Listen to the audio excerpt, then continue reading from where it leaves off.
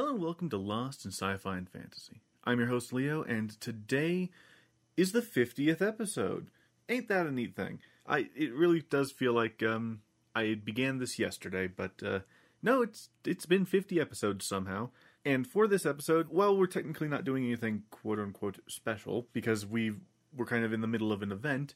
You know, it's just nice to kind of recognize that this has happened. How nice.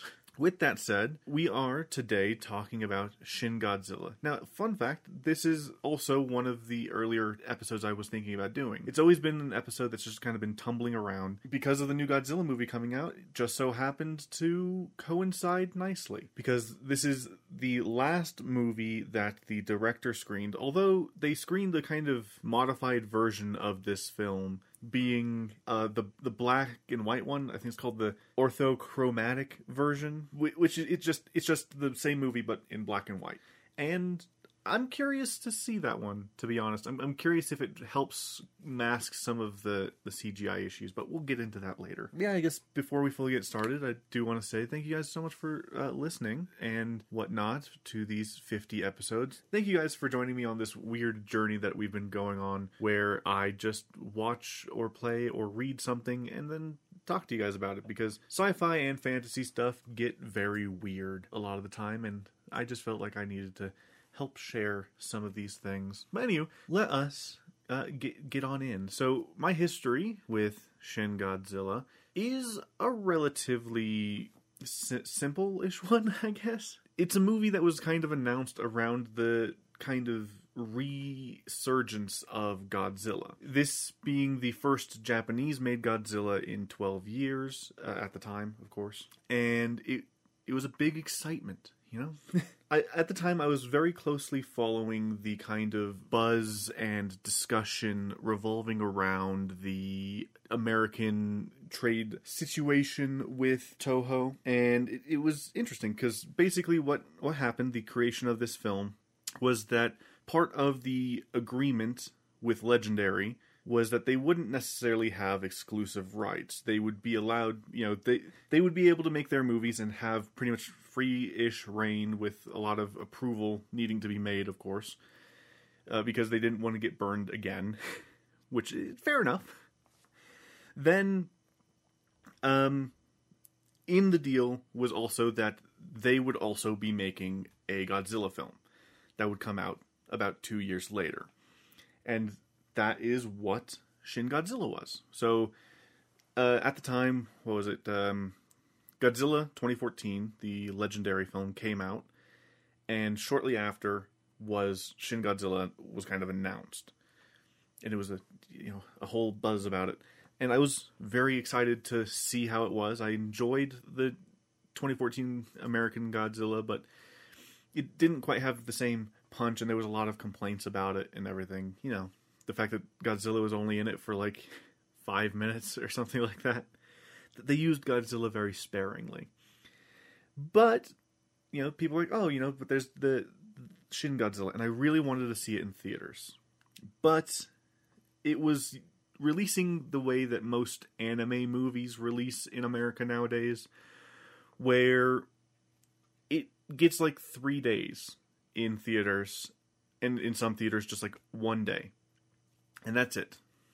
You get those few days, and then if you miss it, you miss it. So I had to wait for it to come out on Blu-ray. Eventually, it came out on Blu-ray, and I was able to watch it, and I loved it. In fact, as I've stated before, I wrote a college paper on Shin Godzilla, and that was a very interesting time in my life where I was able to do that 3 times. Well, I was able to write on the original Godzilla 3 times, but mostly comparing the original Godzilla to other films. In one case, it was comparing original Godzilla and its messaging, and kind of, you know, what it was a response to versus Shin Godzilla and what it was a response to, and its messaging.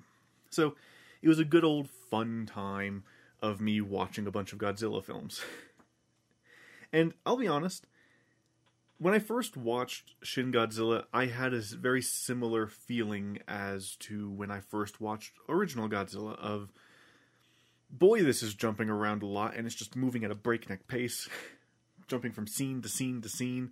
They'll have a reaction in one area, and then it'll jump cut to the same characters in a different area, just walking, having a conversation calmly about very dire situations. But that's kind of the point, is that it's supposed to feel jarring at times. And, yeah. But anyway, that's kind of my history. I did fall in love with the movie as well as the music of the movie, specifically 2 songs that I tend to listen to on repeat, which is Persecution of the Masses, which comes during Godzilla's first attack, and Who Will Know, which comes during Godzilla's atomic breath attack. Very beautiful pieces, absolutely fantastic. I would highly recommend that you give them a listen. And yeah, they're powerful orchestral pieces that really lend a weight to the scenes that are taking place, and it's just, I love it. So good. There's, of course, other music as well that includes kind of reusing classic Godzilla music that's been used in almost every film. I think in this specific instance, the version that they use, if I remember correctly from the soundtrack, is like Space Godzilla or something from outer space. It's an older version of like the military theme, da da da da da da da da da da da, that one. Except for it's kind of mixed in with a different bit from one of the other movies. I can't pinpoint which one though. I think it says in the soundtrack. Plus, it does have a kind of slightly altered version of the original Godzilla theme. The one that goes dun dun dun dun dun. That one. Except for it's kind of shortened a little bit, and it starts kind of going into the main bit of the song. So it kind of feels like it jars you a little bit when it does that. But yeah, so the story, the plot of Shin Godzilla. Well, the movie opens to the Japanese Coast Guard investigating a seemingly abandoned pleasure cruise vessel. So there's like a yacht just kind of in Tokyo Bay that no one's on. They go in and it's very confusing. There's the person who was supposed to be on it's just not there. There's some personal effects that have been left behind, and then all of a sudden it cuts to the I guess there's a tunnel that goes under Tokyo Bay. I didn't know that this existed, but I guess it does. And what happens is like it starts kind of leaking, and then it just kind of collapses in with a huge red liquid coming in, and then an explosion on the surface happens of the water. Then we cut to the Japanese Prime Minister's residence, which I guess similar to the White House, or does the UK have a similar thing? I don't think the UK does. Yeah, they don't usually hold a ton of meetings at Downton Abbey? No, not Downton Abbey. What is the Prime Minister's residence? We'll not focus on that.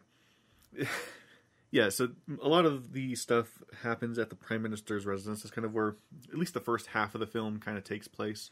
And we follow one of the Prime Minister's aides, Yaguchi. We follow him primarily. He, according to this, says he was the Deputy Chief Cabinet Secretary. But I think that's a title that he ends up gaining later on in the film. But he's like one of the minor aides. He sits at what looks to be like the equivalent of the Prime Minister's cabinet kiddie table. Because in the Prime Minister's room, there's the like main section with the Prime Minister and the other ministers, and then off to the side is like the table of aides, where they just kind of sit there and they might offer things, or they'll be trying to keep up with things happening live to try to keep the Prime Minister up to date. So, as footage from people being evacuated comes out, Yaguchi sees a video that indicates that there might be something living in this eruption area. So in a Prime Minister's meeting, he just kind of casually throws out the idea that there might be a monster, like a giant marine creature in there. But the Prime Minister says nothing. like they kind of quickly move on from that. He's pulled aside by his superior, I guess, / friend, who tells him, "Hey, know your place," kind of thing. Don't rock the boat too hard, which seems a little bit out of place, but overall, it's pretty much just saying you probably shouldn't have spoken up during the meeting, and kind of keep your head down. So they decided to move it from the Prime Minister's office to a kind of more official press conference-y situation. So pretty much they just shift rooms. And there they are starting to make a bit more of a formal meeting of it, and where minutes are being taken and everything. And Yaguchi decides to speak up again, suggesting that it might be a monster. And people say, come on, this is not the place for jokes. You know, this is an official meeting. Minutes are being taken. Take this seriously. But then, very fast, they're like, oh, the meeting has to be suspended. Turn on the TV. They turn on the TV, and, well, there's a monster tail. So it turns out that this joke was probably not a joke. So what they do is they cancel that meeting, move back into the Prime Minister's office, and resume the discussion there as to what's happening, what's going on. They start trying to get people in to figure out what this creature is, what's it doing. They are also trying to formulate their response to what's going on to try to calm the people. And one suggestion, after they bring in, they bring in a team of a paleontologist, a marine biologist, and I think just a normal biologist, like not super specified biologist, and they're not willing to make proper comments because they don't want to stake their career on whether or not this monster exists, even though it very much does. They just can't confirm it. So after that meeting, one of Yaguchi's kind of assistants suggests, or friends know someone who might be able to help. They're not, high up, but they should know their stuff. So they bring her in, and she gives like a rundown that it has legs, it's serpentine, it's doing this, so there's a good chance that it could end up coming on land. But then they get a report from someone else, don't know who, that says that it coming on land is unlikely because it won't be able to support its weight. She retaliates by saying it's already supporting its weight. But the report that they get says, oh, it shouldn't come on land. Yaguchi's friend suggests to the Prime Minister that if you are going to make a statement, stick to the facts that are confirmed. Pretty much saying, don't tell them that it can't come on land. Just stick to the facts. And so far, they start a press conference, and it's going fine so far. But then he does say it can't come on land. It won't. It would get crushed under its own weight. But then immediately, a person comes up, says, sorry for the interruption, and goes up to him and pretty much tells him it's on land. And he's like, it is? So then there's this massive scramble to get more information and see what's going on, as they see that, well, yeah, now it's on land. So they start trying to figure out an attack plan, an evacuation plan. So they end up using a kind of, because there's a lot of hesitation as to what they can and can't do, due to this being the first use of the Japan Defense Force, and whether or not they can use it under this circumstance, and whether or not that would be in violation of a treaty, and whether or not they could, try to get the United States help and whatnot. Eventually, they give the Prime Minister the power to enact. He enacts a state of emergency, allowing the use of the Japan Defense Force, and they mobilize. So they have the ground units trying to help with the evacuation. Then they send out helicopters to try and shoot the monster. Now, Godzilla at this time isn't like full Godzilla. In this movie, Godzilla actually is a self-evolving being that starts off, I'm guessing, relatively small, but grows in size. And we'll get to the full explanation of where Godzilla came from and how later. But in this instance, Godzilla is like a legless, or I guess armless lizard. So it has like a fish face, gills that like spurt out this hot blood substance out of the gills.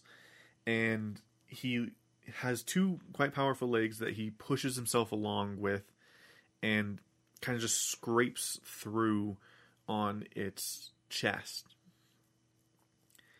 And goes through, pushing through, and causes a ton of destruction. Just as the helicopters are kind of arriving, though, he starts evolving and kind of adopts a more upright posture and grows some arms. Like little tiny arms. And is pushing through. At this point, kind of stops. And the helicopters come in and are ready to fire. They keep asking for permission up and down the chain. And they're given the permission back up. But then they have to hold their fire because it turns out not all civilians are evacuated. So if they were to fire, there would almost certainly be collateral damage. So they ask for permission again down the line. The Prime Minister says no. So their attack is called off. And at this point, Godzilla has a bit of a realization that, the amount of energy it's using is going to overheat it, so it quickly rushes back to Tokyo Bay. And that's the end of that attack. So now we kind of enter the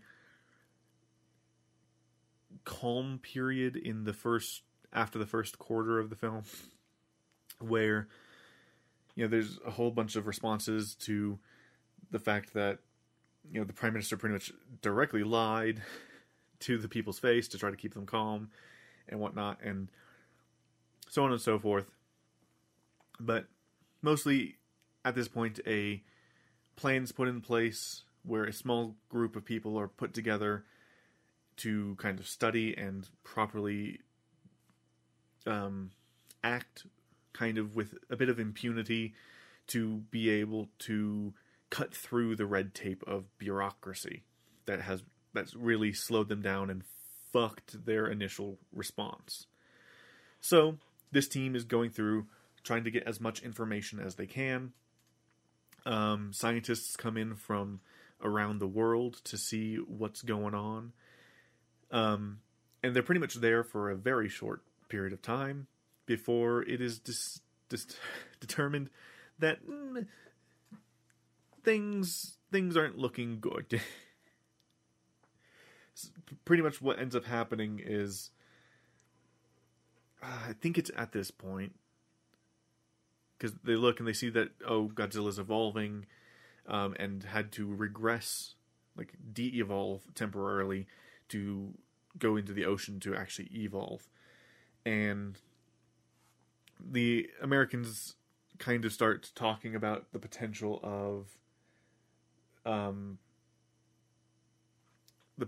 using nukes to deal with Godzilla, but that doesn't end up being a full situation until later. But they do start coming in to help, and it's a big discussion where information's passed.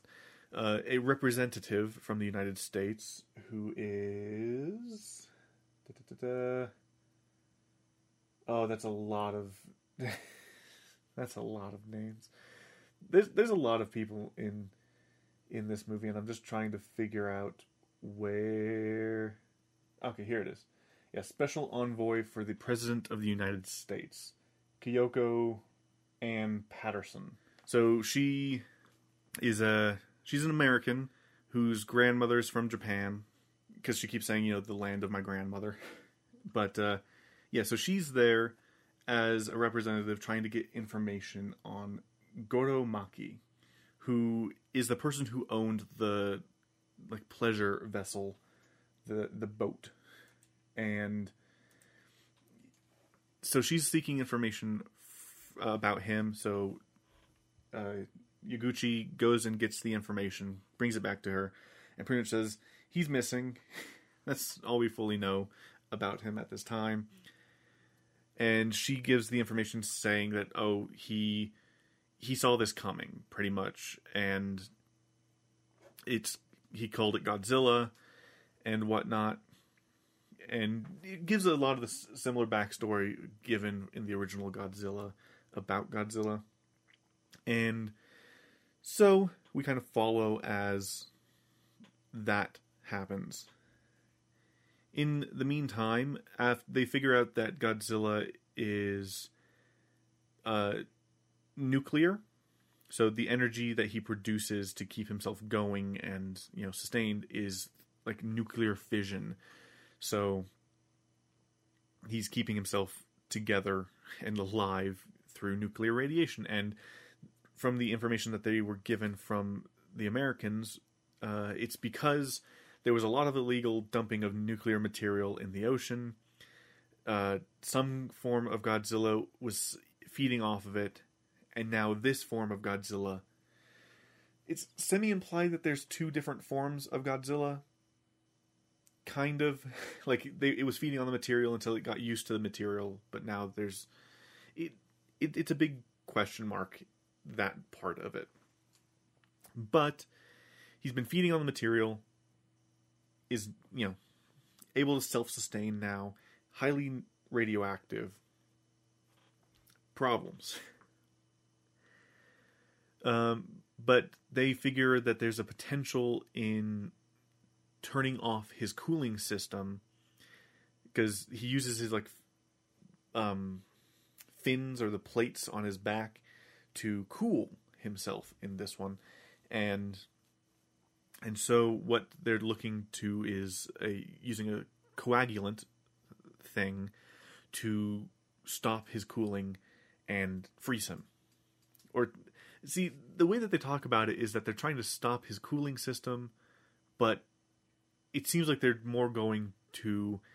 trying to actually stop the reaction altogether to freeze him, because that's what they end up doing is, putting together this coagulant to freeze Godzilla. But they need to get samples and whatnot, and they were only able to get one sample from this first attack. The rest of the material was taken by the United States, so they have to work with what they've got and try to figure out something. So they send off the information that they have to as many companies as they can to try to get stuff going. But otherwise, they're kind of SOL until Godzilla attacks again. And this is the big one. So they start pretty much redoing what they were doing, except for with a little bit more focus this time. Sadly, their plan is not ready yet, because they're developing it, but they aren't ready to actually enact it. So they go for the attack plan. And the attack plan is, just shoot it a bunch. So they get the helicopters out there, they get a bunch of tanks, they get jets ready, and they're just kind of waiting. And, once again, the orders come back up and down the line, and they're given the go. All civilians should be out this time, so go. They try shooting it with a Gatling gun. Doesn't work. They try shooting it with a heavier gun. It's like a 30mm gun. Doesn't work. So then they ask for authorization to use missiles. They're given full authorization, and they try missiles. Doesn't work. They try tanks. Doesn't work. So eventually they bring in drones and much heavier bombs, and they drop them, and they think at first that it's doing something, but it isn't. they end up having to call off the attack, and it's at this point that the discussion of like United States interference is kind of brought up a bit more.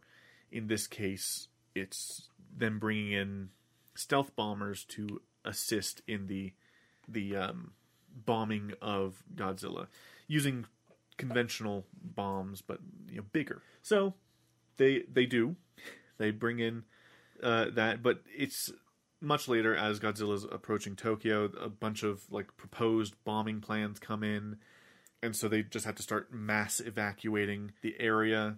Because Godzilla is heading towards the Prime Minister's residence, they decide that they need to get the Prime Minister out, because there's a good chance that the Americans' attack might not work. Because theirs didn't, so why would the Americans necessarily? But they have to give it a shot, so they move on. Everyone starts evacuating. It's kind of nighttime now as Godzilla's plodding through. And the American attack is early. I'm guessing, from what I can tell, not super early, but it is early. But it hits, and they get confirmation that Godzilla is bleeding, and like a bunch of the material, like blood or whatever, does spill over, and Godzilla like tips over, but then starts glowing and starts spewing absolute fire everywhere, which then condenses to a kind of like plasma beam that just cuts through anything. And it takes out a bomber. Then the two remaining bombers drop more bombs, and then Godzilla does an attack from the plates in his back, and from his back in general, it looks like. And it's just kind of like shooting the bombs out with the lasers and taking out the bombers. And one of the stray beams ends up taking out the Prime Minister's helicopter. And it's just massive destruction. But at the expenditure of the attack, this version of Godzilla's atomic breath is so much that it puts Godzilla in a bit of a hibernation.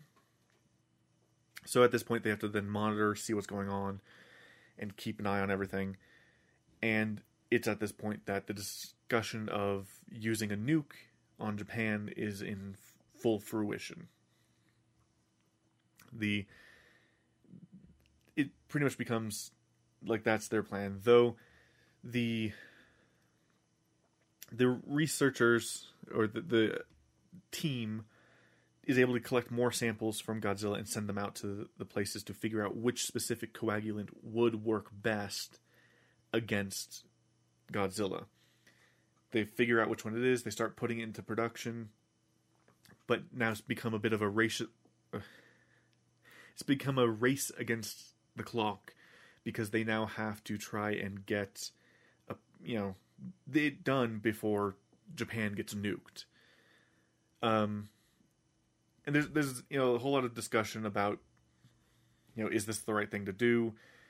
Technically, part of the discussion that they talk about is the scrap and rebuild method, because the way that a lot of the cabinet, the interim cabinet, because the Prime Minister died, so there's a acting Prime Minister. The way that they're looking at it is they're given 2 weeks to evacuate Tokyo, which is in no way enough time. But it's what they have to do. And the idea is nuke Tokyo, and then all of the nations have signed on to assist in the rebuilding effort. So that's the scrap and rebuild. But no one wants to actually do this, so there's a massive rush to get this plan underway in order to freeze Godzilla instead. So they go through, and they have to figure out this sequence left by Goromaki, who left this sequence that the Americans had given them, and they have to figure it out, and they start folding it up, and eventually they get a supercomputer in, I think, Denmark to run the sequence for them, and they get a solution. After checking the solution, they see that if they make a minor tweak to the coagulant, it would work. So they move forward with the coagulation plan. But they need more time, so they have to make a deal with France to try and have them petition on behalf of Japan to delay the nuke. And they are able to get that done. So the nuke gets delayed, and the coagulation plan is put into effect.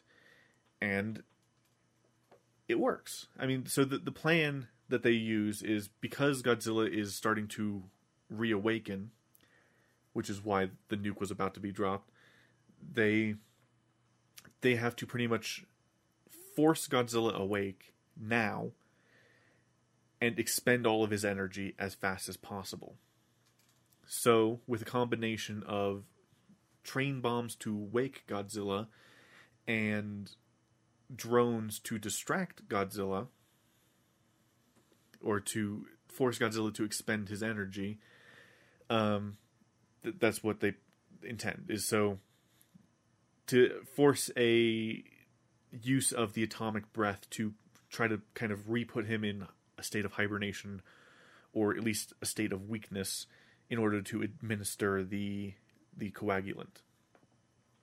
And so they do. And for the most part, it works. They're able to do that, and then they topple a ton of buildings onto Godzilla, and they're able to start administering the coagulant, but Godzilla stirs again and destroys the first team. Then they send the rest of the train bombs to knock over Godzilla. He trips, falls, and then they're able to administer the rest of the coagulant. And at first it doesn't look like it's going to work, but then after he gets up and starts to move, he freezes solid. Then there's a whole thing about, how the interim, the acting prime minister and his cabinet are going to fully resign and, leave way for new people to hopefully, get rid of some of the red tape that is made the situations like this possible. And, it's kind of a blunt message, but not an unneeded one at times. Because the basic message of the film is pretty much bureaucracy can cause a lot of harm, and people sometimes are worse than the disaster that they're trying to tackle.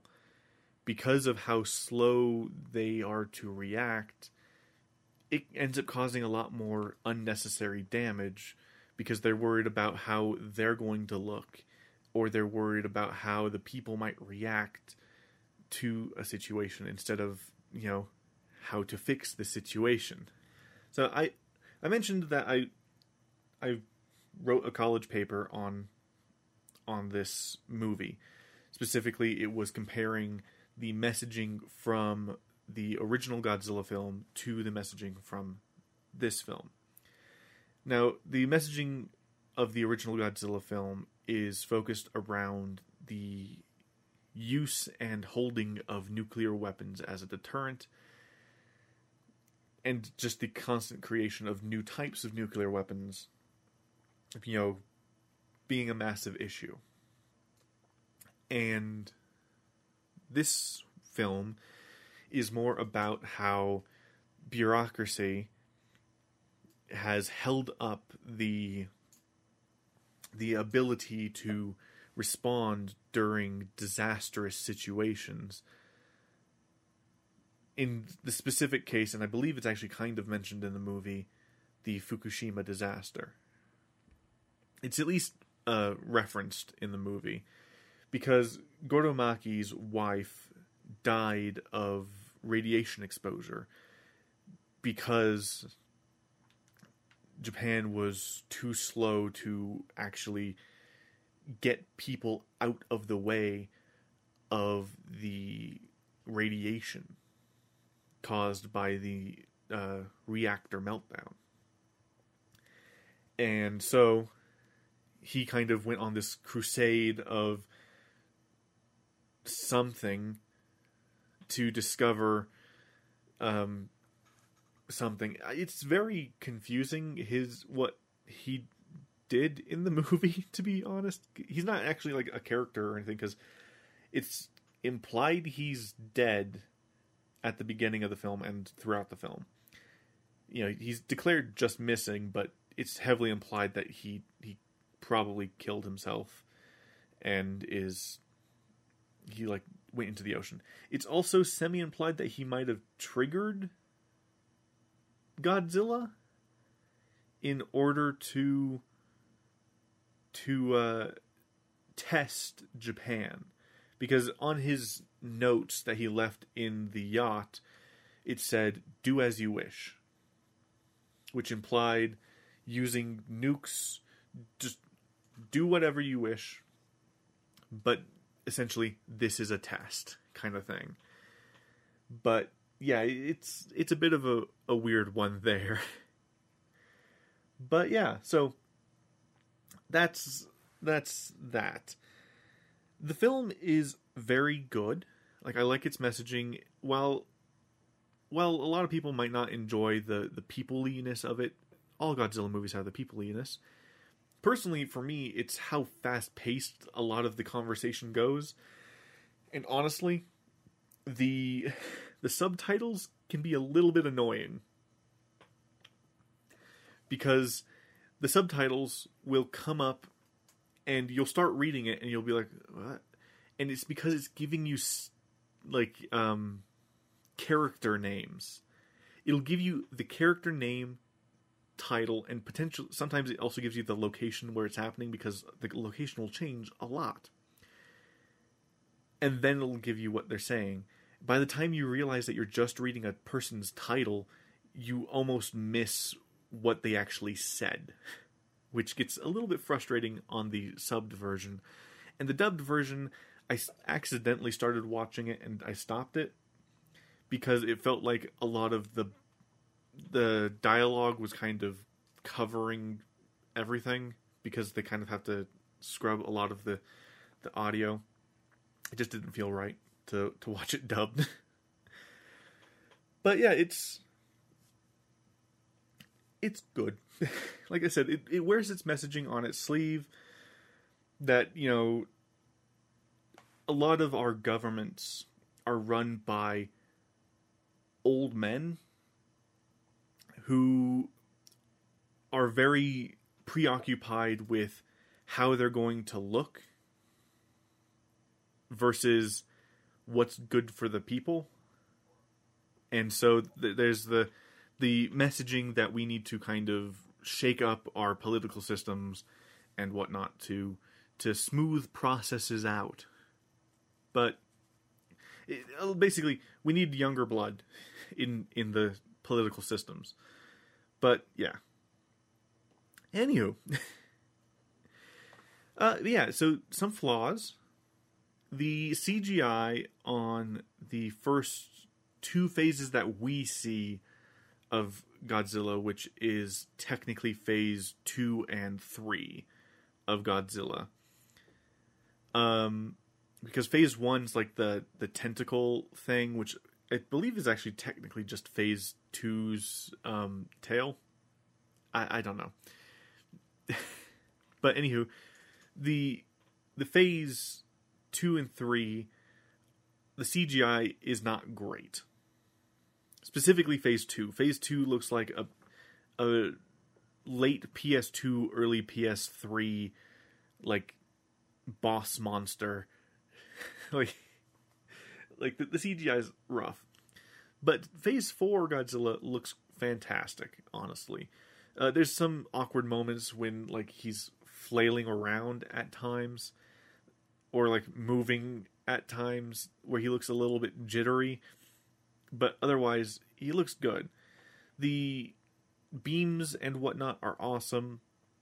The pacing of the story at times slows right down, but it picks up in a different kind of pace, you know, less action, more tense political thriller-y action. of them solving the case kind of thing. It's still good. It's very interesting. And yeah, there's demand for a sequel, but Toho has stated many times that they are moving away from it because they wanted to move more in the direction of a shared monster verse, similar to the legendary monster verse. Initially, when people were talking about a potential sequel to Shin Godzilla, they were hoping that it would be the next movie that they do.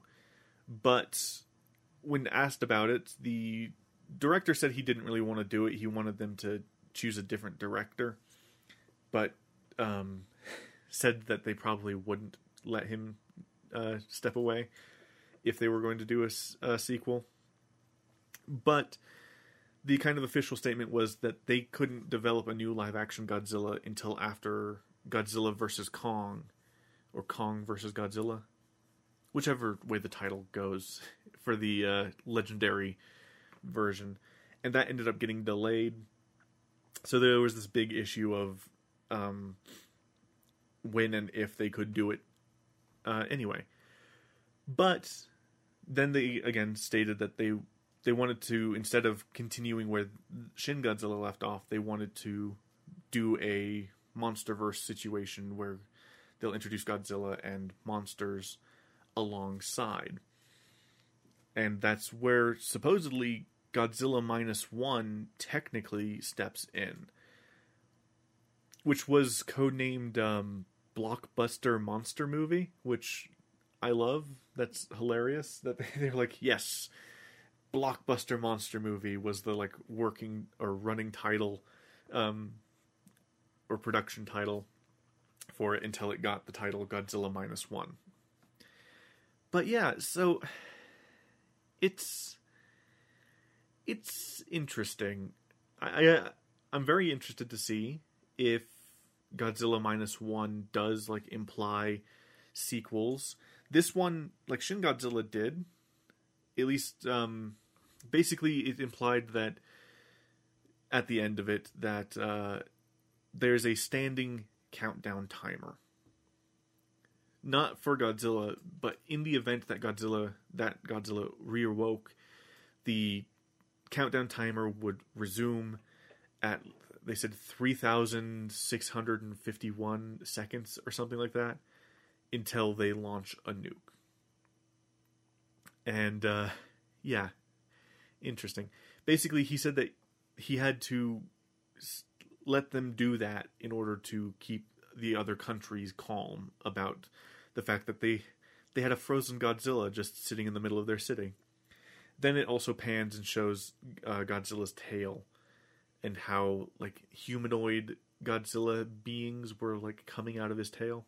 It's very interesting. You can see photos of them online. They're gross and cool looking.